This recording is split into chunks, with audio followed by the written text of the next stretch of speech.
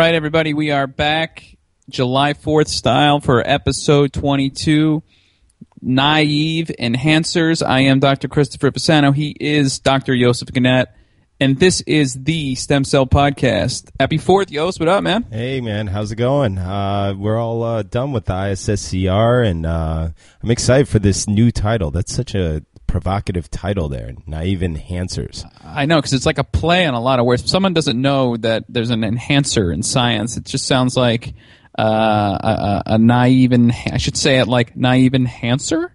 Yeah. So, yeah, it's a cool title, and it's relating to a paper that just was published, and the paper is by our guest, Dr. Paul Tesar, who will be on to talk about it. So I'll leave it a little bit, a little bit in limbo until we get there. But I think we got a really awesome show and a great guest. So I think we should, unless we got some business here, I know we're chock full. We should probably move through. Let's think here. What do we got? I guess I should just repeat everything. StemCellPodcast.com, at StemCellPodcast on Twitter, Facebook, StemCellPodcast@gmail.com. Those are the ways you can reach Yos and I. We got a good response from our ISSCR show. I thought it was really cool and good concept that we'll have to do at other meetings and things around town. Met a lot of people. But I think, Yos, you got anything you want to share? No, I'd like to echo that. I'd just like to repeat. I mean, we get the messages on Facebook. We've even gotten some good rants submitted. We're working through those, and we definitely are paying attention to the audience. So just want to echo that. And why don't we get into the Science Roundup? What do you think? Let's round it up, man. Kick it off. All right. So there was a JAMA study. Was that the Journal of the American Medical Association? I love that. JAMA. Showing that a stem cell transplant reversed sickle cell anemia in disease in adults. This is the patients received hematopoietic stem cells from siblings of theirs, and they were matched essentially for their T cells, which happens about 20% of the time. So that was pretty cool. Wow, that's awesome. Find that in JAMA. There was a Nature Communications study showing that a healthy mouse offspring could be born from deeply frozen and then thawed testicles that came from newborn mice. Wait, what? You know, these Japanese researchers are on this sort of stuff. So they basically froze testes from newborn mice and then thawed them, cultured the cells, induced spermatogenesis, and then created healthy offspring from the thawed testes. So how are they envisioning this would work? Like, would they just freeze somebody's testicles at some point, and then, like, if they were, like, getting old? Because we know that with age, that's where the problem with sperm come in. Is that the idea? Yeah, as far as I understand it. Yeah, freeze them down. Yeah, why not? If women can freeze their eggs, now guys can freeze a ball, I guess. So I'm just wait. Did they have to cut them off? Like, or do you just like? I'm so I didn't read the material methods, but I'm just imagining, like, if the doctor's like, look, here's your choice. You can let it go and you'll never be able to have kids, or we can freeze your testicles. Yeah. What do you want to do? So basically they probably have to cut it off because they couldn't freeze them on block, right? I couldn't be walking around with like one of those Mr. Frosties we put in the -80 around my face. Well, I assume they just take one or some of the tissue. I don't know. I don't know. I'll have to read that. Yeah. The link will be up on their website. Everyone check it out. Sorry, man. There was a Cell Reports study showing that the binding of amyloid beta or A beta to pairs of APP, that's the amyloid precursor protein. So the binding of A beta to APP molecules triggers signaling that causes neuronal hyperactivity in the hippocampus, and this elevated activity has been observed in the early stages of Alzheimer's disease. So there's an important finding over in Cell Reports. So pretty much A beta is bad, right? I think that's what we've established over the past decades here. There's been so many trials on that, but where has that gone? All the, I have no idea. A beta antibodies and all that. So anyhow, another Cell Report study showing that obese people lack a protein called NUX, NUCKS, which is essential for regulating blood glucose levels. And you can find that in Cell Reports. I never heard of NUX, but I thought that was an interesting gene name. I don't know NUX. Another Nature Communications study showing that GI cells, gastrointestinal cells, can be converted into insulin-producing cells only in response to glucose, which is important. You want the insulin to be produced in response to glucose, and this was done by deactivating the transcription factor FOXO1. Yeah, so that you can find that in Nature Communications. There was always that thing, Joseph, where people have said, like, do you really need the cell type of that actually releases what you need, or can you make any cell type release what you need? I remember for dopamine, that was always an argument. You know, you don't need to make a dopaminergic neuron. You could just make a cell that expresses dopamine. So there was always this idea of just manipulating a cell or doing something to produce the endpoints. I guess that's what they were trying to do. That's cool. Yeah, and converting GI cells is a lot. I guess it's an important finding because I don't know many studies that are doing that. And I guess it's close enough. I don't know. They're not pancreatic beta islet cells, but yeah, so cool. You can find that in Nature Communications. Did you see this week in Nature that Metalipov is back?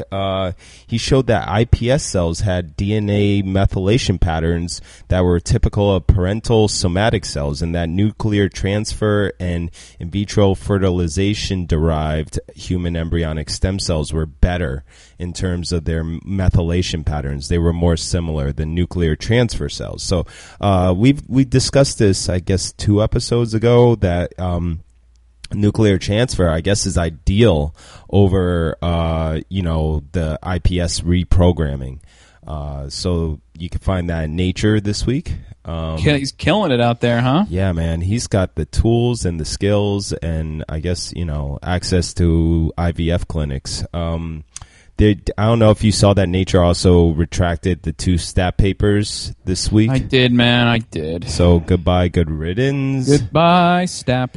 Another one bites the dust. Okay, there was a Science article describing a supermassive black hole in a galaxy that's 245 million light years away from Earth, and it was an extremely fast winds of it had extremely fast winds of ionized gas flowing from it that were 5 times faster than normal. So you can find that over in Science. I always love I like black holes, man. Yeah, the idea of just sort of like this sinkhole that, it just reminds me of a flushing toilet. That little hole in the bottom that just it all goes to. I remember looking up the definition of black hole, and it was amazing. It was something like it's a region of space-time from which like gravity prevents anything, including light, from escaping. And I'm just thinking to myself, damn, that's pretty badass. Yeah, and then the event horizon, all that Stephen Hawking's, cool. Crazy stuff. So there was a cancer biology and therapy study where they used AAV2 or adeno-associated virus 2 to kill triple negative breast cancer. This is a very aggressive form of breast cancer, and they did it in vitro and in mice. And the AAV2 infected cells, and these cells had more Ki67, c-Myc, and caspase activation. So presumably, initiating cell death. So you can find that in Cancer Biology and Therapy.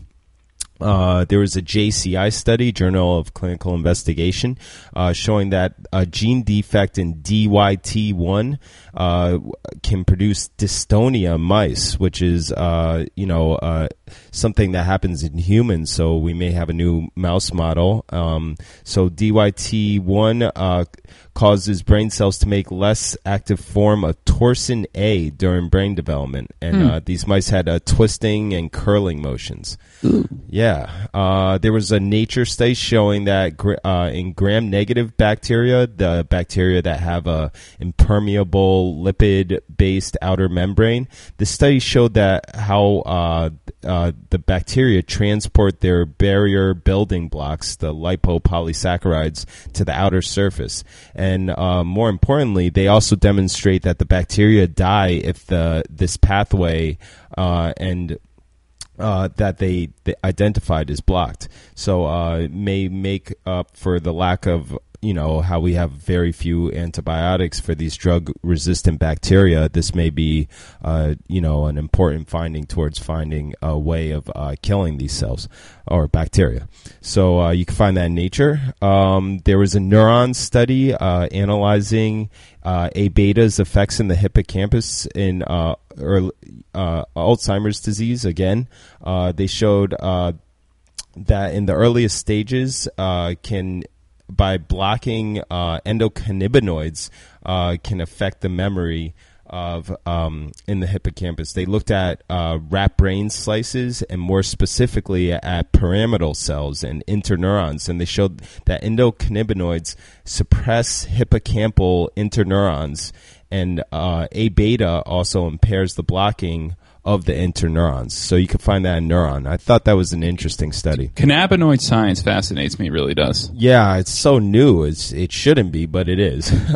I don't know if you saw Raja Katapa lost. We had him on the show. That's sort of a not necessarily science roundup worthy, but I thought we should mention it. But he got 44% of the vote. I saw that. We were talking to him at ISSCR, and I guess the party wants him to come back and rerun. They think he's got a really good shot. Yeah, the the DNC is very interested in him, and hopefully he can take Rush Holt's place as a PhD in Congress. Real quick, I'm going to just bang out two papers. There was a science paper from Austin Smith's lab. He's a friend of the show, showing that 12 transcription factors can be used for self-renewal in stem cells via just 16 interactions. And they used a Microsoft computer model in the study, and 26 out of the 37 model-generated predictions were correct when they tested them experimentally in the lab. And the effects of knocking down certain transcription factors, they were able to test these, predictions from the computers in the lab. So you can find that in Science. And just real quick, I'll just talk about a science paper showing that dinosaurs were mesothermic. This is a new metabolic category where they can raise their body temperature but cannot maintain it. So it's in between the cold-blooded and warm-blooded animals. So they're not endoderms or ectoderms like lizards are. They're more like sharks. So you can find that over in Science. All right, awesome. So that's it nice, for me. Man. Yeah. What do you got? Let's see what I got. So I'm just going to start off by putting the stuff to bed, but you already did that. I will say, though, there was an article in the Boston Globe where Rudy Yanish, who's a big-time stem cell researcher at MIT, he pointed out that through this whole fiasco, there was really a silence from Harvard. If you realize all the stuff we heard about in the news was focused on Japan and the Japanese scientists involved. But one of the papers, senior author, was a gentleman, Charles Vacanti, of Brigham and Women's Hospital in Boston, which is a Harvard affiliate. And no one was talking to them at all. And Rudy, in the paper, pointed it out, that he said that pretty much that Harvard should be more forthcoming. He said that the silence of Brigham of Harvard was deafening. And he finds that this. He said, I think the silence of Harvard was deafening. I find this just really not good and a bit problematic. There are so many great stem cell biologists at Harvard, and I think they are embarrassed by it. Wow. And he's right, because this guy hadn't said anything about anything until just they got retracted. Then he was like, oh, all right, yeah, there were some but he led the study, so he should have been out there in the news, and he wasn't. Anyway, good riddance to STAP. Let's see, next paper. I'm just going to plug it for the people that did it. This is a paper out of my lab in collaboration with Sally Temple and Alan Brain. It's in Neuron. It's a temporal transcriptome analysis of in vitro human cerebral cortical development. That's a Neuron. It's online. You guys go check that out. Congratulations. Say it again. Congratulations. Thank you, sir. Appreciate that. Congrats to everyone involved. It was a really great collaborative effort. Let's see. Geron, the science behind the original Geron trial which was the first approved human embryonic stem cell trial, might resume again. So this was discontinued in 2011. It was a clinical trial using human embryonic stem cells to treat spinal cord injury. They were generating oligodendrocytes. I should bring this up to Paul when he comes on today. And let's see, 2 years later, there was a company launched by two former Geron CEOs, and they basically purchased the stem cell and regenerative aspect of Geron, and now it's called Asterias. It's a subdivision of Biotime, and looks like they're going to resume this HESC spinal cord injury trial, so let's see if they can push it through on the second time here. Awesome. So that's that. They're trying to salvage it. There was a paper that says that stem cells can form light-sensitive 3D retinal tissue. We know that there's a lot of work to try to recreate the eye and eye cells, retina cells, using pluripotent stem cells, and they induced human stem cells to create a 3D retina structure that really responds to light, which is really cool. They grew iPS cells in a culture dish. This is in Nature Communications, and they were able to guide them down and take to cells that took on characteristics of retinal cells without adding many of the chemicals that they typically have to use to get the cells to mature. And they've spontaneously formed these 3D structures, like these optic cup-like structures that have kind of previously been described. And they were able to make the retina and photoreceptor cells.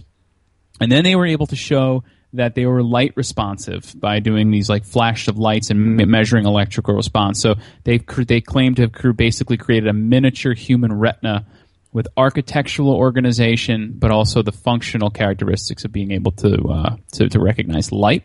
So that's cool.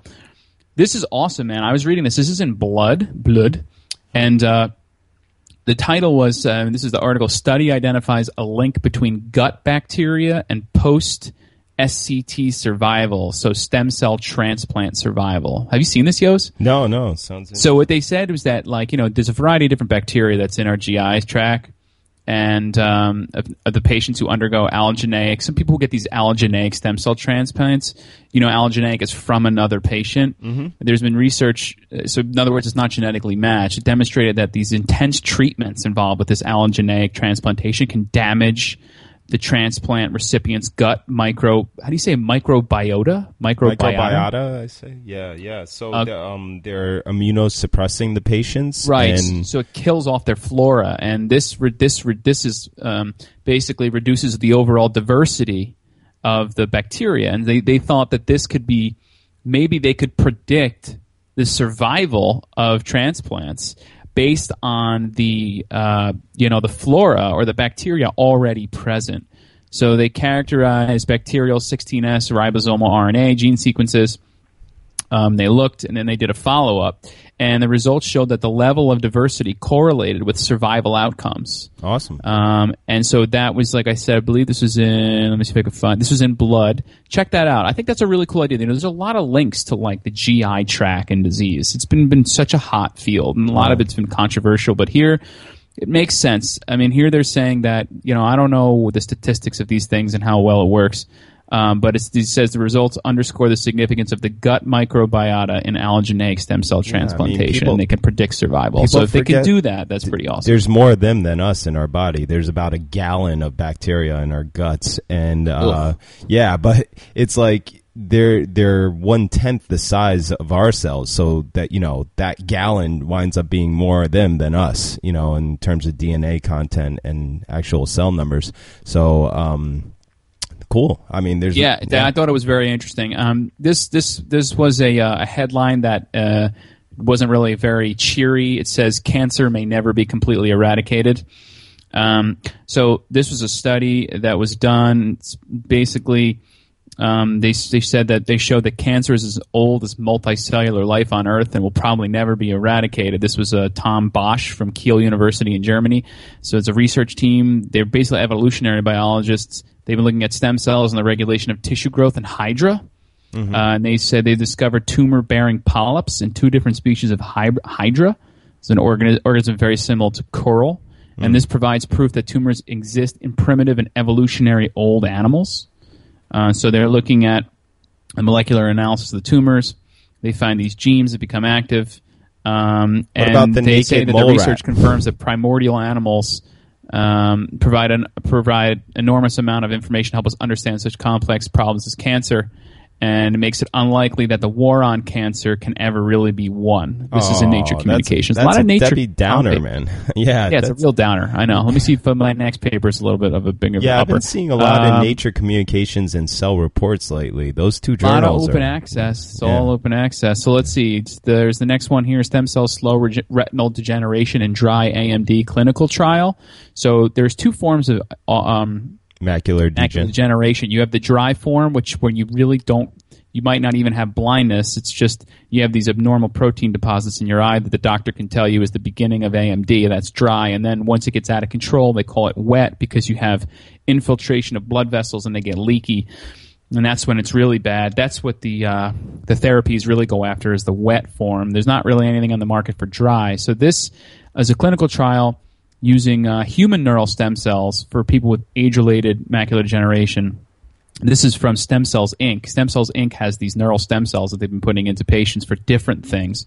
And so they have some preliminary evidence to suggest that their neural stem cells can be beneficial possibly in dry AMD. I haven't read the full thing, but we'll put the link up for everyone to check out. Nice.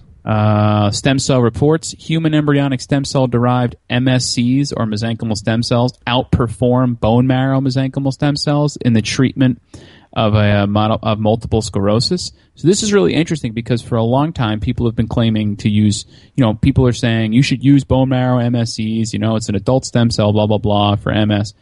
And so this group here, the senior author is Robert Lanza, who's at ACT, and Ren Hexu. I'm not really sure where they're from.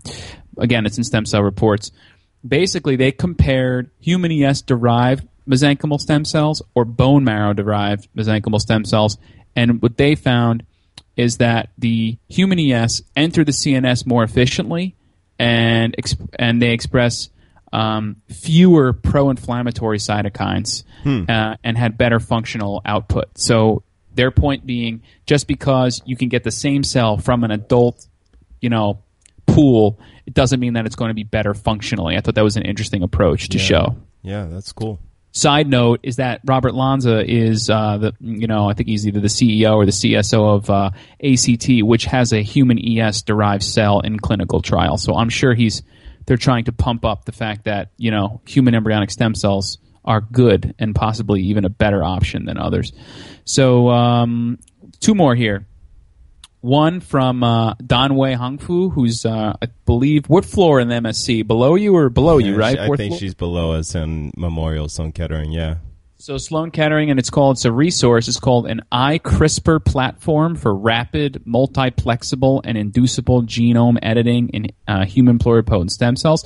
So they generated a very rapid and efficient way to generate biallelic gene knockouts. So if you want to know, what your gene is doing in the human system, you can get rid of it now in a very rapid way.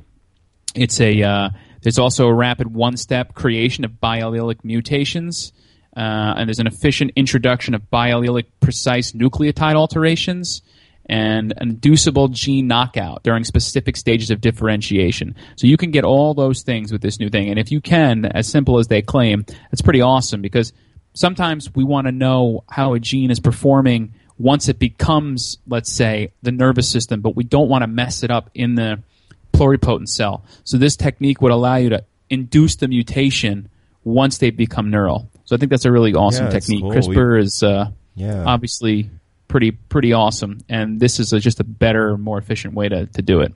Nice. So that's from Sloan Kettering. And then the last paper here is Cell Stem Cell. It says, and the title is Epigenomic Comparison Reveals Activation of Seed Enhancers During Transition from Naive to Prime Pluripotency. The first authors are Daniel Factor and Olivia Corradin.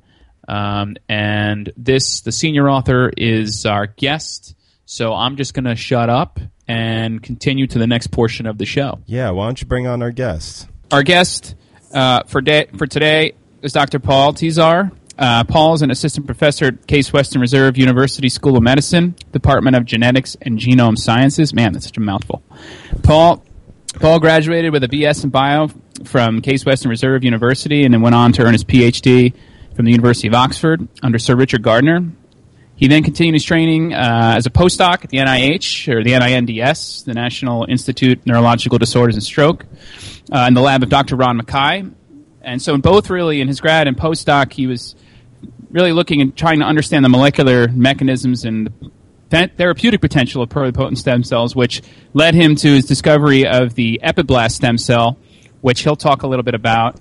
Paul's from Cleveland. In 2009, returned home, joined Case as a faculty member in the Department of Genetics, where he continues his studies looking at pluripotent stems to understand and treat human disease. He's a member of the Center for Stem Cell Regenerative Medicine. He serves as a director of a pluripotent stem cell facility. In 2011, Paul was named a Robinson Investigator for the New York Stem Cell Foundation. It's a very prestigious award. He was one of only 4 awardees, and they recognize and support scientists leading their kind of this and I say the next generation of stem cell scientists. He's received numerous awards, including the Harold Weintraub Award and the Fred Hutchinson Cancer Research Center and the Bennington Medal of British Society for Dev Bio. And I'll lastly say that Paul enjoys wearing neon-colored sunglasses. And you can follow him on Twitter at Tesar, TESARCWRU. He's a good follow. Welcome to the show, Paul. How's it going, man? Chris and Joseph, thanks for having me on, and congrats on the success of the podcast thus far. Oh, great. Thanks, man. It was good seeing you, too, the other day. Yeah, it was great to see you guys at ISSCR. Beautiful city. Back home now in Cleveland. It's a beautiful sunny day here, so life is good. Can't get much better, really. Yeah, what'd you think of the conference in general? Yeah, I thought the conference was a really good opportunity to sort of meet and span generations from young. I know you had one of the high schoolers on your roundup there, and to old. So everyone generally kind of shows up at this meeting. It's a good opportunity to interact and sort of see what's next and on the cutting edge. So it was a really great opportunity. Nice. Yeah, so, I had a good time. I thought it was good. We had our roundup show last episode, or should I say roundup? Our ISSCR roundup. We had a really diverse group of people. I noticed that I don't really notice how diverse it is until I was actually pulling people aside and talking to them, and they come from a wide range of backgrounds, which is very, very interesting. So, all right, enough on that, Paul. Let's get to your work. So, I guess before we get into the paper that was just published, congrats, by the way. Let's give everybody a little background to your stem cell world. Tell us kind of how you got there into stem cells, what your training, what you did in your training, and how that kind of springboarded into your lab now.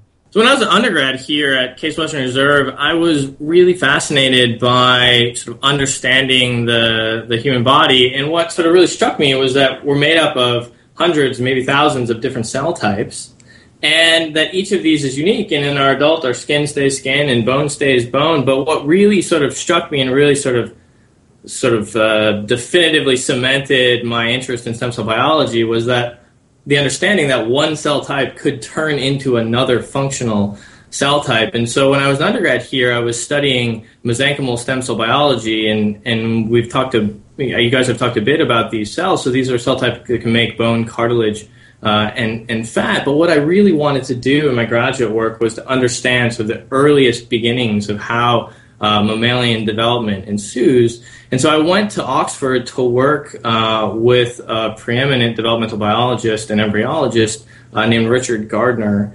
And I was really intrigued about how the early cells within the embryo were capable to form this entire complex structure that is you and I. And so I wanted to understand these early cell fate transitions. And so at the time, of course, mouse embryonic stem cells and human embryonic stem cells had been already derived from the early embryo. But the stage at which these cells are derived is really before implantation, right? So mammals are really unique in that they have this pre-implantation period, right? You know what I mean by when I say pre-implantation, which is before it implants into the female reproductive tract. Yes. So what I wanted to understand was there a stage post-implantation, but before gastrulation, before all of these cell types started to be formed in the early embryo.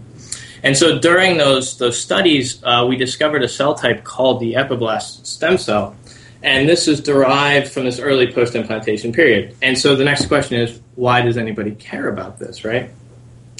And so what happens is that there's really now two pluripotent states, right? There's a cell type that you can get from the early pre-implantation embryo, and there's a cell type that you can get from the early post-implantation embryo. And this is a pretty unique transition, right? We're mammals, but most of the animal kingdom is not. And so we have this very unique period where we go from a pre-implantation to a post-implantation phase. And so I wanted to utilize these cells to understand that early developmental and evolutionary period. Moreover, pluripotent cells obviously have the capacity to differentiate into all cell types of the body. So understanding these early phases of pluripotent stem cells, we posited would provide us early cues about how to make downstream phase. Paul, just to be clear, though, I mean, for everyone there understanding that they're still pluripotent. Both cells are pluripotent. Both embryonic stem cells, mouse embryonic stem cells, human embryonic stem cells, which are derived from the blastocyst, from the inner cell mass of this pre-implantation embryo, and epiblast stem cells, which are derived from the early post-implantation, are pluripotent. They have the capacity to differentiate into all cell types. Well, I thought there was a difference with trophectoderm. Is that not true? Well, so when we talk about trophectoderm, there have been reports in vitro that some pluripotent cells, human embryonic stem cells initially, have the capacity to access these early extraembryonic fates, such as trophectoderm, right, which is the fetal portion of the placenta. Now, I think in vitro, some of these cells have the plasticity to make these extraembryonic tissues, but I think it's not their normal developmental trajectory. And so in sort of most contexts, when we're talking about in vivo or in generally in most in vitro contexts, mouse ES cells, epiblast stem cells, human ES cells, human iPS cells, mouse iPS cells all have the capacity to make all cell types of the embryo proper, including the germline. Generally limited capacity, if at all, to make extraembryonic structures like trophectoderm. Cool. Sorry to cut you off there. Is there any difference in the cloning efficiency of ground state versus epiblast stem cells?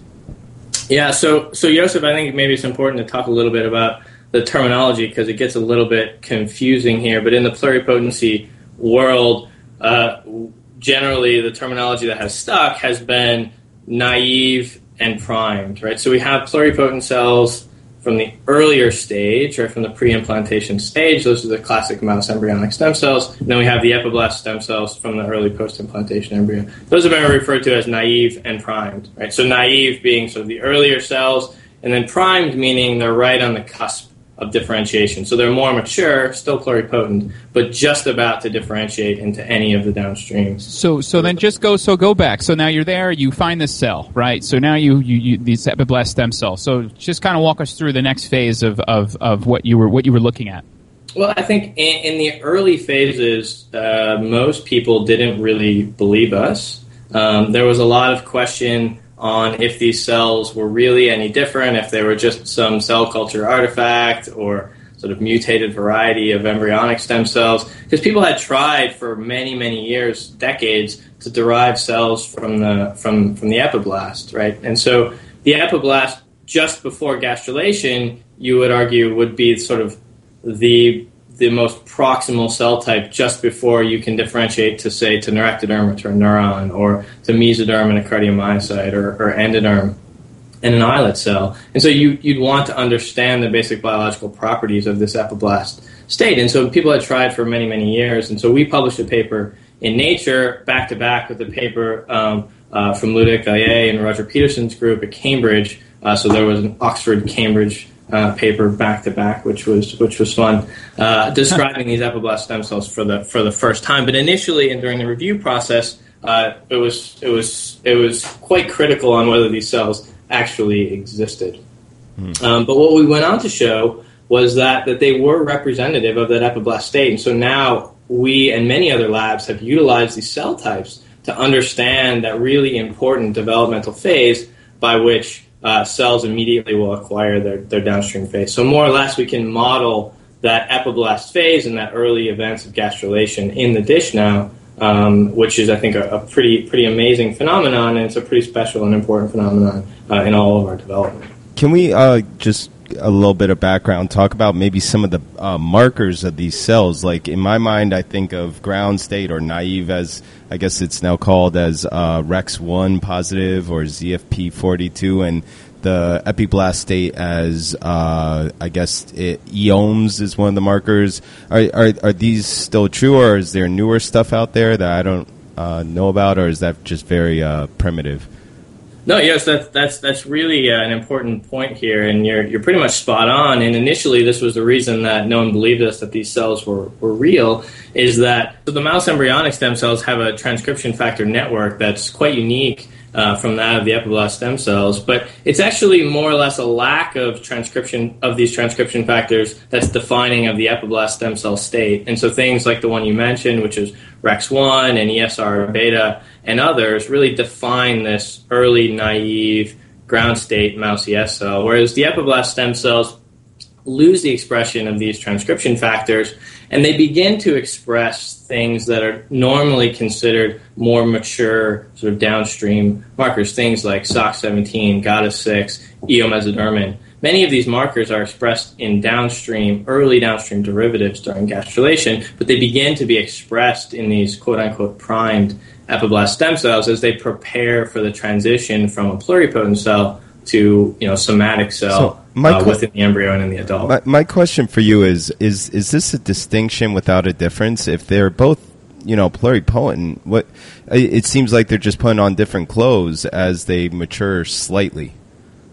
Well, that was really the main reason why we initiated this large-scale genomic, transcriptomic, and epigenomic comparison between mouse ES cells and epiblast stem cells in the latest paper that was just published in Cell Stem Cell, because we wanted to understand, what were the differences between these states, and was it really sort of as you're suggesting, which is just the subtleties in the transcriptome, right? A few genes are different here, a few genes are different there, or was it that these were really two defined and distinct developmental states with quite unique epigenetic regulation?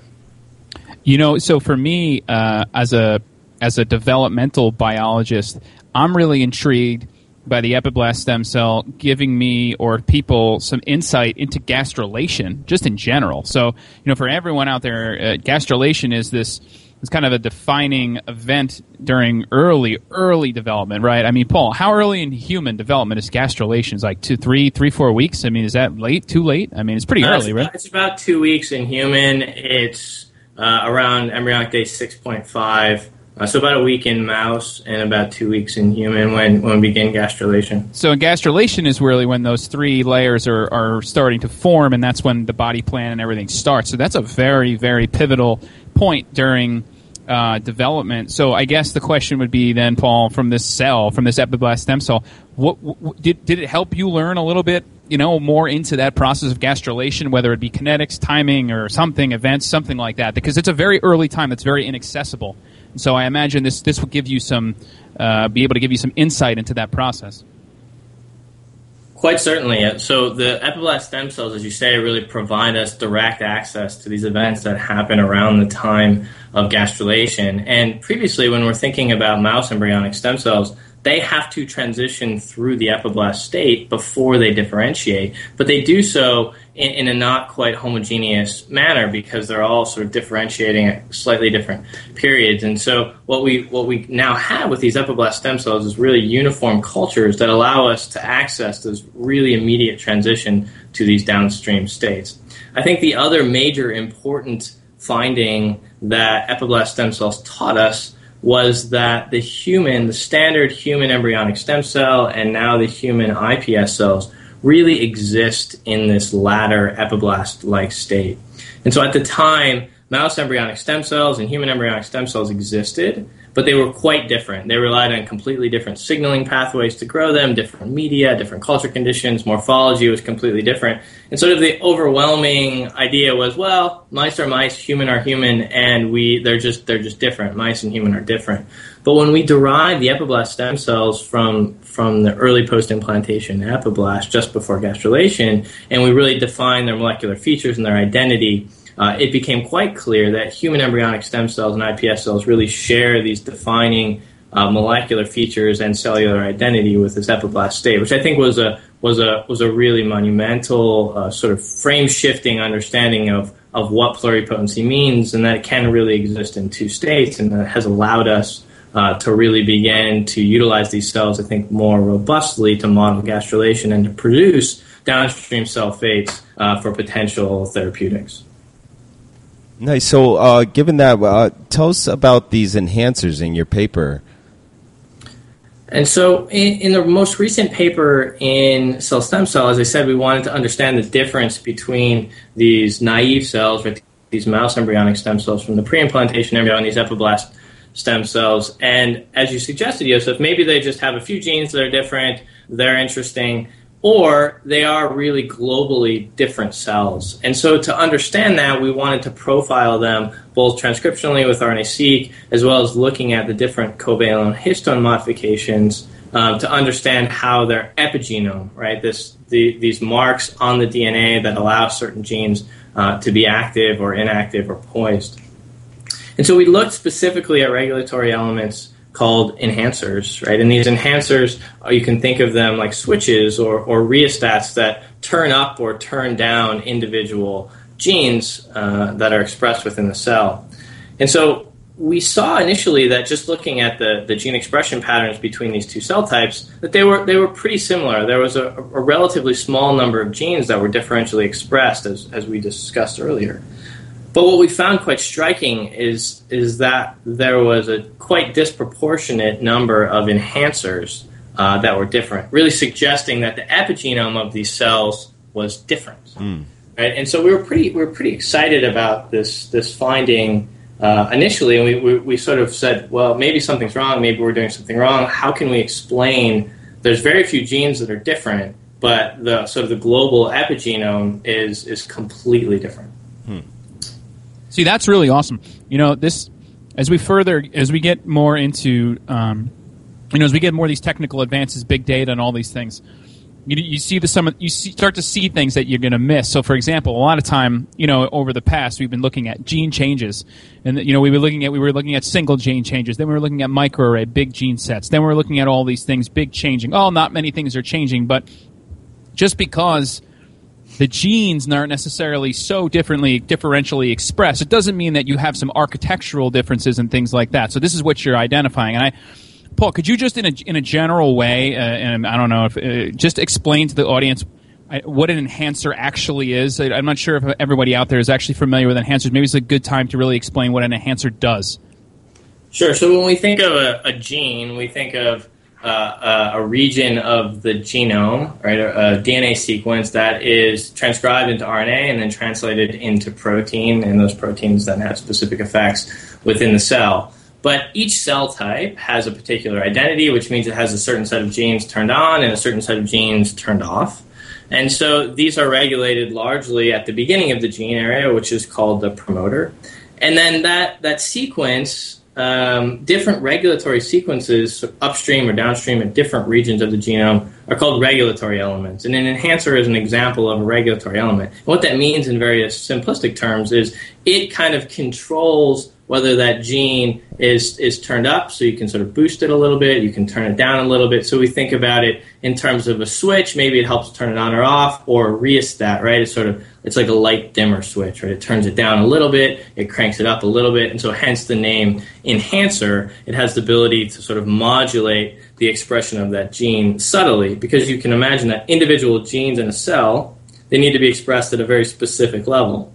So these enhancers, in response to extrinsic cues from outside the cell or intrinsic developmental timing, will turn up or down these individual genes. And the way we identify enhancers is by looking specifically at protein marks, right? So covalent marks on these histone proteins that wrap around the DNA, and those are really indicative if an enhancer is present, if it's active, if it's repressed, or if it's poised, right? So by looking at these, what we call epigenetic or outside of the DNA sequences, we can really evaluate whether or not these enhancers are present and if what they're doing to modulate gene expression within the cell. And they do this by manipulating the shape of the DNA, correct? Or like the structure to expose the genome to polymerases, essentially, right? Yes. Exactly. So the enhancers will loop over and physically interact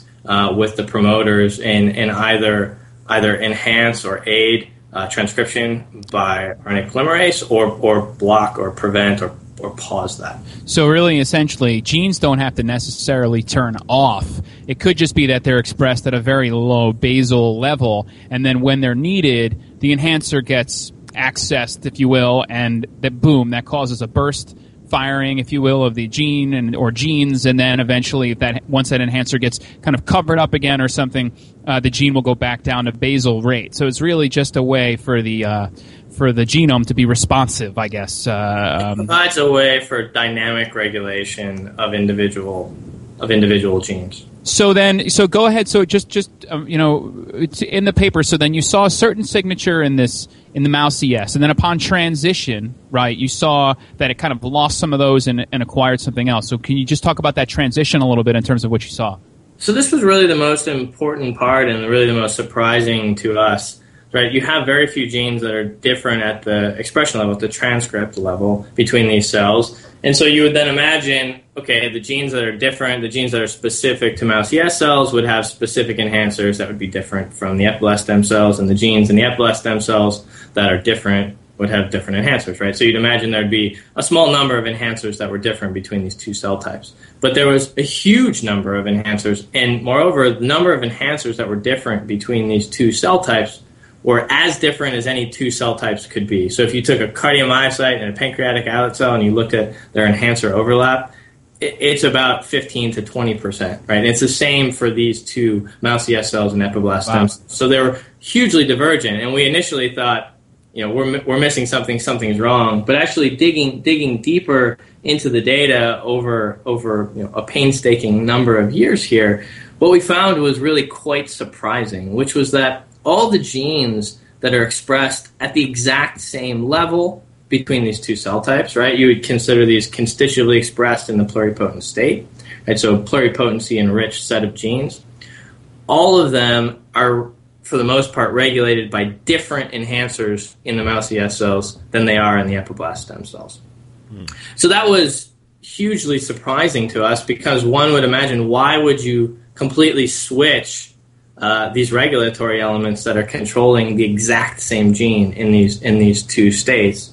And I think the answer comes back to this sort of convoluted and maybe complicated discussion that we had at the beginning, which is that mammals are quite unique in their transition from placental mammals in particular are quite unique in their transition from a pre-implantation to a post-implantation phase. Right? Most other organisms, fish, frogs that have been studied, the flies that have been studied, right? They're starting and then they're going through gastrulation. They don't have this early pluripotent pre-implantation phase that you have to maintain the cells in this undifferentiated state until they implant and then can differentiate. So I think that's why we have these two distinct pluripotent states in at least mouse and rat that have been identified, and people are, of course, moving forward now to identify these two states in non-human primates and humans. But I think it provides us really important insight into this early transition when you go from pluripotency to a somatic regulatory program at gastrulation. So then the epigenome really, and this enhancer profile of the mouse epiblast stem cells, does it look like human embryonic stem cells? Have you done that? The hypothesis would be that it would be very similar. Would that be a correct assumption? Because if these cells are more like the human embryonic stem cell, then would their epigenome presumably kind of the enhancer readout look similar? So the short answer is yes, they look similar. I think the longer answer is that doing the cross-species comparison at the epigenetic level is a bit complicated because the conservation of these regulatory elements isn't the same as it is in coding sequences. For genes, they're in different locations, they have different sequences. So I think it's a little bit more complex to understand those comparisons. At sort of the basic level that we've done it, there are similarities between the epiblast stem cells and the human ES and iPS cells. What we did in the paper was recently a number of groups have begun to derive a more mouse embryonic stem cell-like or so-called naive human pluripotent cell.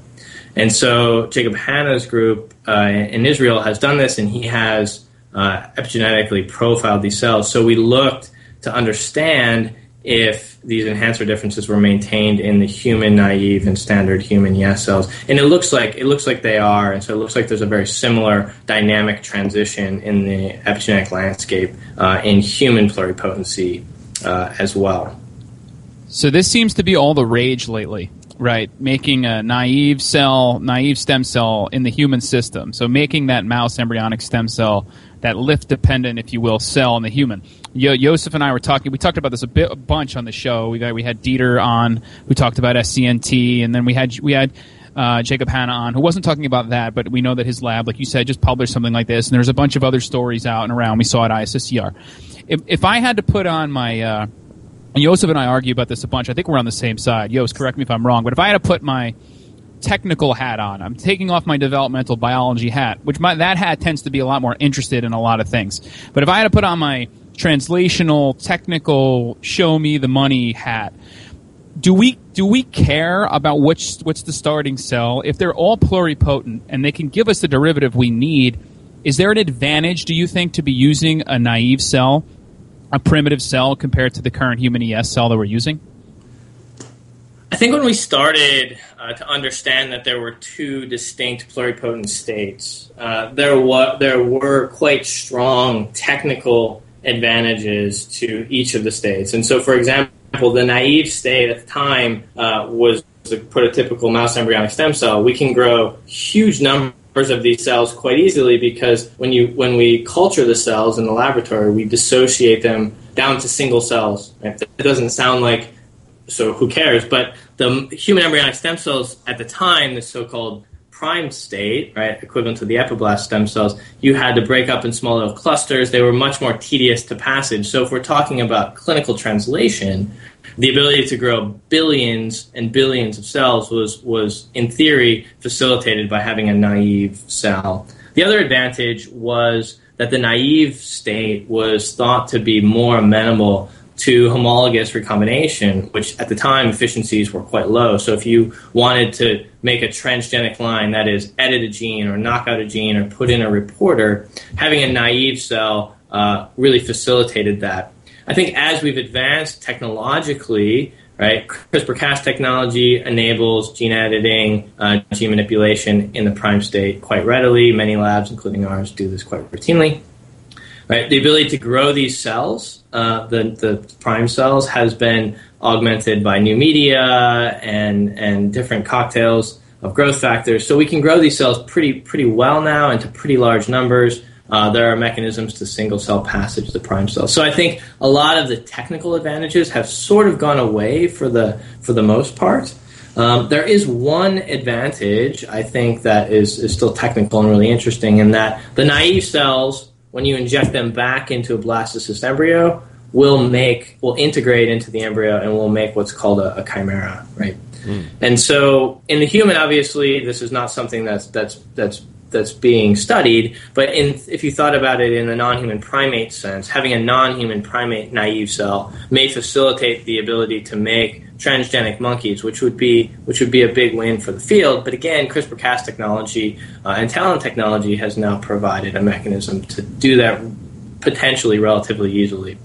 So the technical answer, I think, in the short 2 years is no. Right now, there's not really a huge advantage. But if you go back to the development hat, there's a huge advantage, I think, to understanding these two distinct phases of pluripotency. Yeah, to me, it seems like we've gone from the gold standard to the platinum standard, and we've just, we've upped the game in a sense of what is, the most basic stem cell. So that's cool. It's important. It's an important finding. Yeah, I mean, it is important philosophically and for the developmental, just to understand how the embryo progresses is very important. It's just technically, I don't see it, but I asked Paul because he's in this, and maybe he had some technical pluses, and he listed them. And so, I think, Paul, before we move on to just to cap this and go on to our next set of questions where we ask you about where you think therapies might come from, why don't you just quickly tell a little bit? This is one study from your lab, but I know it doesn't really touch on the disease or the disease focus in your lab. I know you do quite a lot of work in the nervous system. So just quickly, if you would, just sum up what your lab, in the terms of neurological disease, what you're studying and what you hope to do. I think our overarching focus is really creating and utilizing these stem cell technologies, including embryonic stem cells and epiblast stem cells and iPS cells, to understand and potentially treat diseases of the nervous system. Particularly, we're interested in the lab in a cell type called the oligodendrocyte. And we often think of the central nervous system as just a bunch of wires, right? The neurons that allow signals to move from one area to the other. But there are many other cell types in the brain, including this oligodendrocyte, that are important for function. And what these oligodendrocytes do is they wrap around nerve axons. They create this insulating sheath. It's sort of a coat for neurons that allows for the effective conduction of signals throughout the central nervous system and throughout the rest of the body.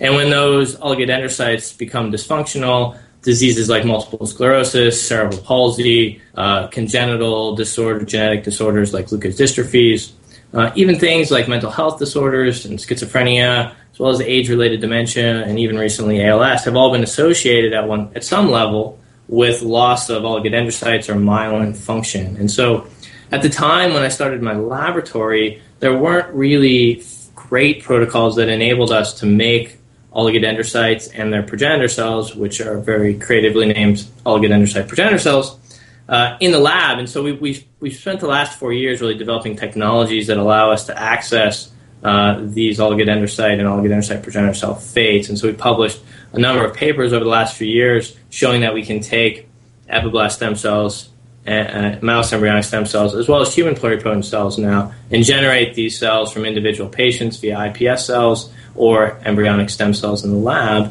And now we can begin to utilize these to explore the development of this lineage, right? Mapping these changes as these cells go from a progenitor to a terminally differentiated functional oligodendrocyte, as well as to understand if we can create cell populations that we might be able to use in transplantation-based regenerative medicine for things like MS and leukodystrophies. That's really cool. In fact, I don't know if you saw this. Sorry, Yos, because I keep saying we should move forward, and I keep going backwards. I just talked about it in the roundup before. Did you see that the Geron trial, the clinical trial, it might be continued years later? Did you see this? So so everyone Geron was the company that had the first stem cell approved clinical trial. They filled out that 1,400-page FDA form. Yeah, everybody remembers that FDA form. That's what they remember. I find that so amazing. I remember when they talked about that. They had these cells. They had this oligodendrocyte kind of thing that they were putting into patients, and nobody could repeat the protocol. I remember there was this whole argument. Anyway, Geron, that whole trial went down. It stopped. And now there's 2 years later, I guess, there's a company that was launched by these two former CEOs, Geron CEOs. They purchased the business, and now they have this Biotime as the company, and they're going to resume this spinal cord injury clinical trial.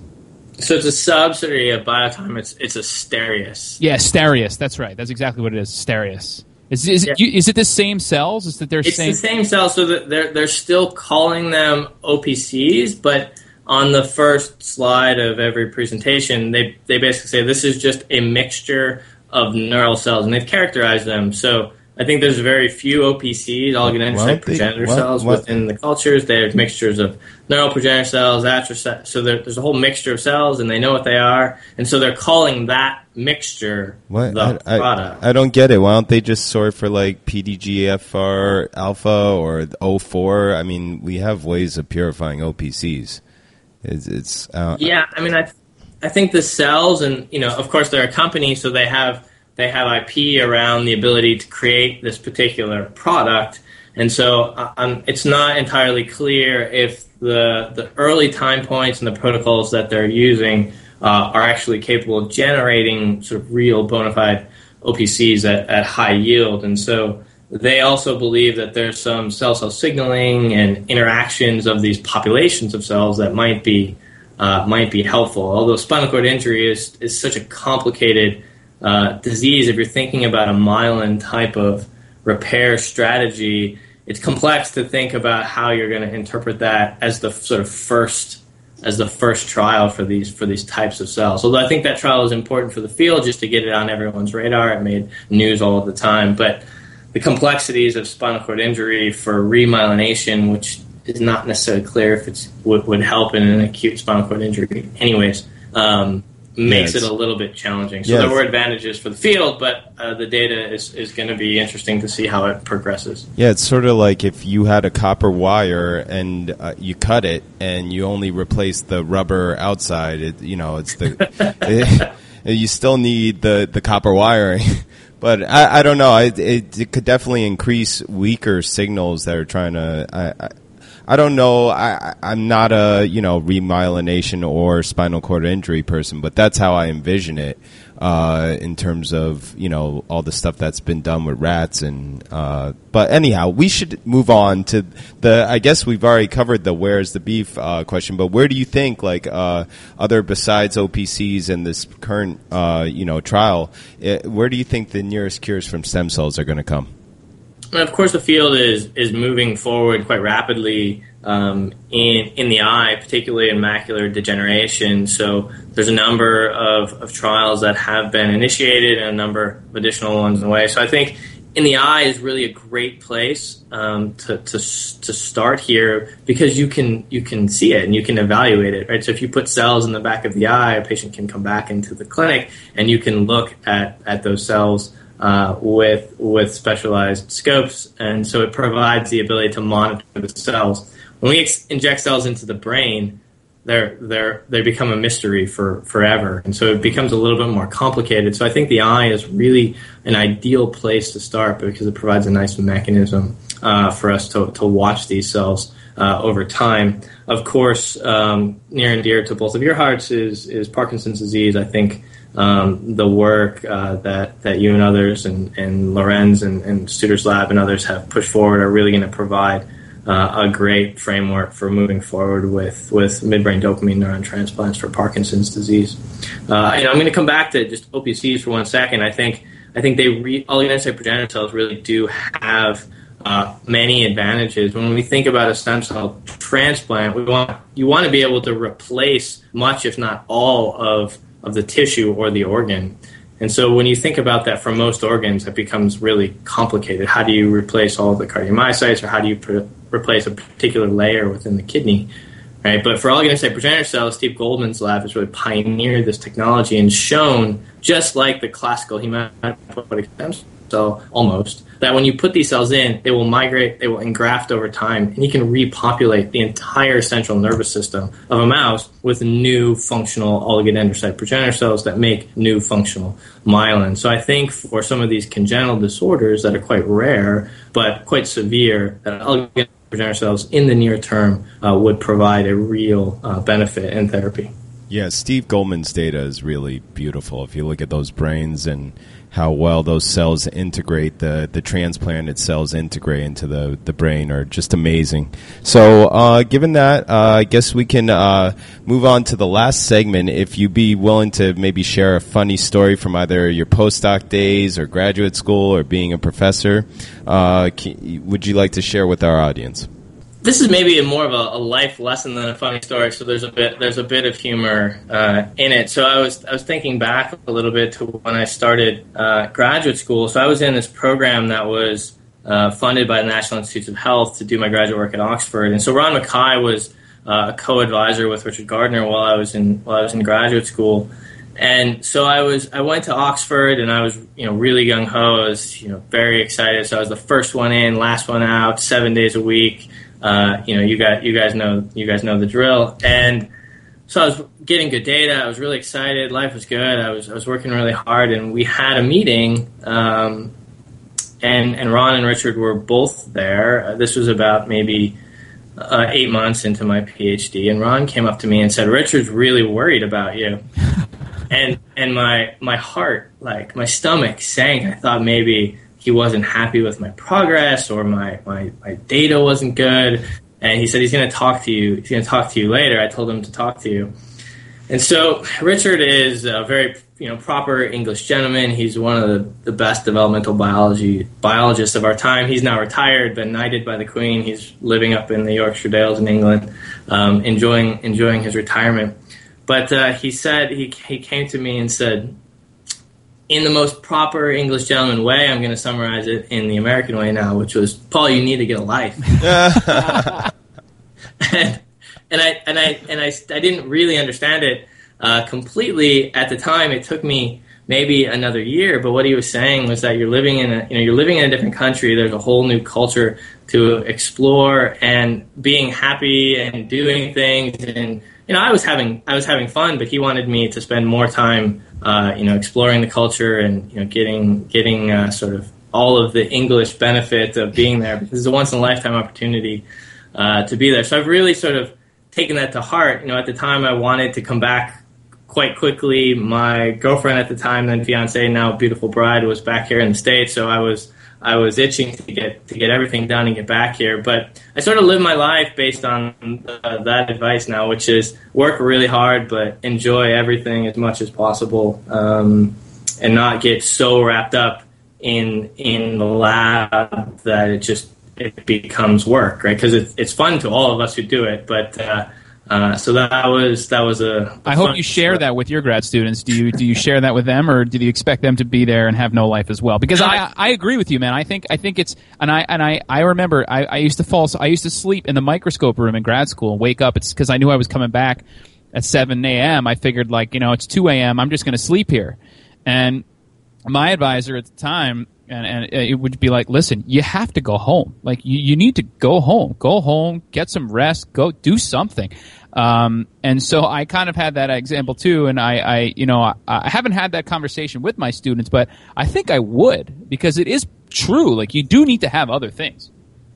Yeah, I do it all the time, and I try to be really proactive about it, if I can. And just say, go home. If it's a holiday, go home. Don't come in. You gotta love your life and enjoy life outside of the lab to be able to do what we do at a high level in the lab. Because otherwise, it's just a grind all around, and it's really tricky. When you get that speech, you should do it in a British accent.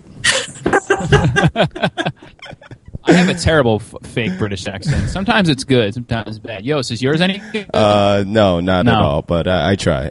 Finally, let's move on to the rant.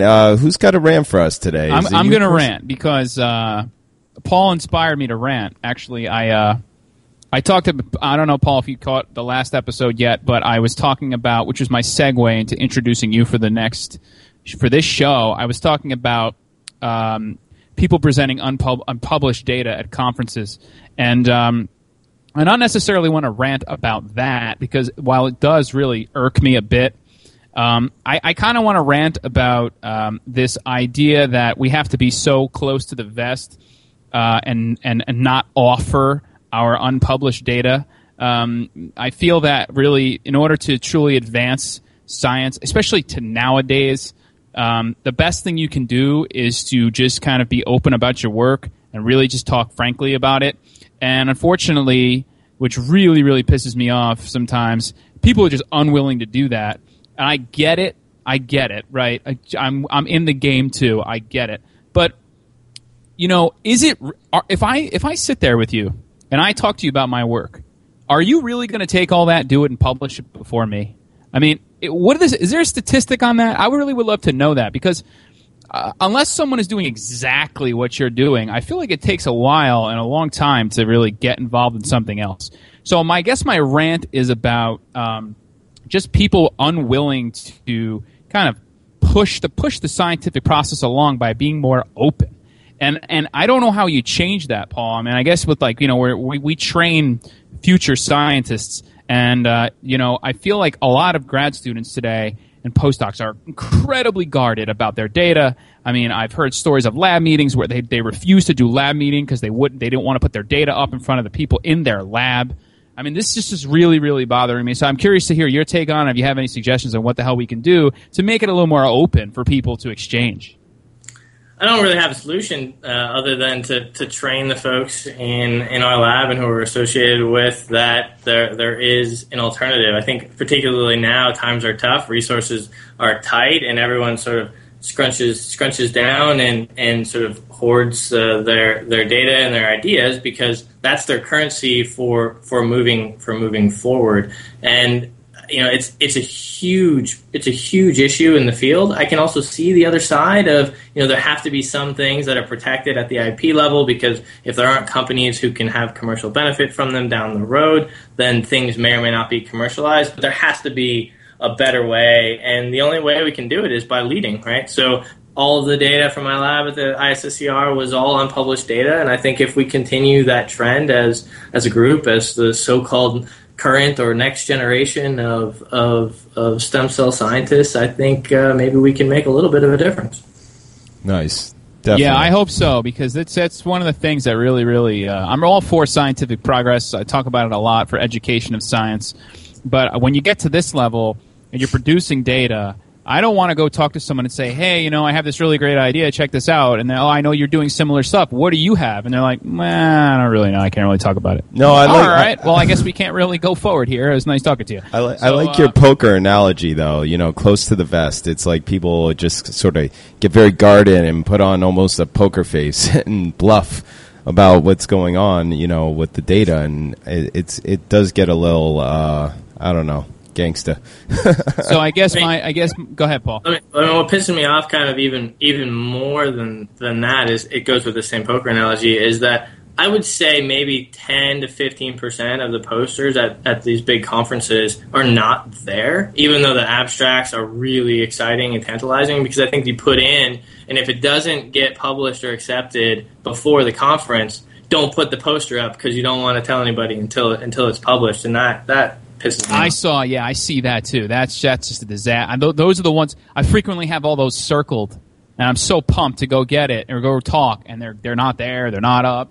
That's another situation where you have you're asked to submit an abstract for a meeting that's 4 months or 5-6 months away, and we know that's a long time. Yeah. Where it's a long time coming. So I guess there are things, but like you said, the only thing we really can do is change it from within. So you try to teach your people, your students, your postdocs, trainees, whatever. Don't get me wrong. I'm not saying that we should all get up there and divulge every single piece of information that we have currently going. Obviously, I understand, but there needs to be a more. I want to help. I want to see if we can get to similar endpoints, doing different things quicker by you letting me know what you got going on and I tell you what I got going on. I feel like that's just should be the natural progression. I'm sure there's ways to do it without giving away the whole farm, just like Gene X or whatever. It's didn't Shinya present his reprogramming data before it was actually published? Yes. And he called it what? Gene XYZ? I'm not sure, but yeah. I think they were ECAT. What was it? Embryonic stem cell express transcript or something like that. Yeah, I remember some idiot got up there and was like, the first question was, can you tell us what the genes are? He's like, I purposely didn't for a reason. You know what, though? This is my last thing. I got a bunch of crap for doing that. My nickname became Gene. I think, Paul, you were there right. for that. Yeah, I remember that. I wanted to tell my new data story, but I didn't want to give the gene away because I knew someone in the audience had the same data set as me and would potentially start exploring it. So I said, you know what, I don't want to be that guy who doesn't talk about the data, so I'm going to talk about everything, but I'm just not going to give the name of the gene. I'm just going to call it Gene. Well, forever and ever from that point on, people started calling me Gene. Gene Hackman. So yeah, still to this day, I'll get emails be like, hey, Gene, can you do me a favor? Can you send me some of that? And I'll be like, I can't believe I'll never live that down. So I try to do something like that, and they still make fun of me. What am I going to do? That's great. All right, anyway, Paul, man, thank you so much. It's a pleasure having you on and talking to you, man. You're a really fun guy to talk to and do some really great work. So the combo makes it a lot easier. So we really appreciate it. Congrats on the paper and everything you got going on there. Thanks very much, guys, for having me on. Best of luck with the podcast. I'm a loyal listener. Many of the folks in my lab are as well. Also, keep up the great work, and it's really helpful for the field. All right, thanks great. a lot, man. Have a good one. Enjoy your vacation, dude. I'll talk to you later. I will. Take care. See you guys. Bye.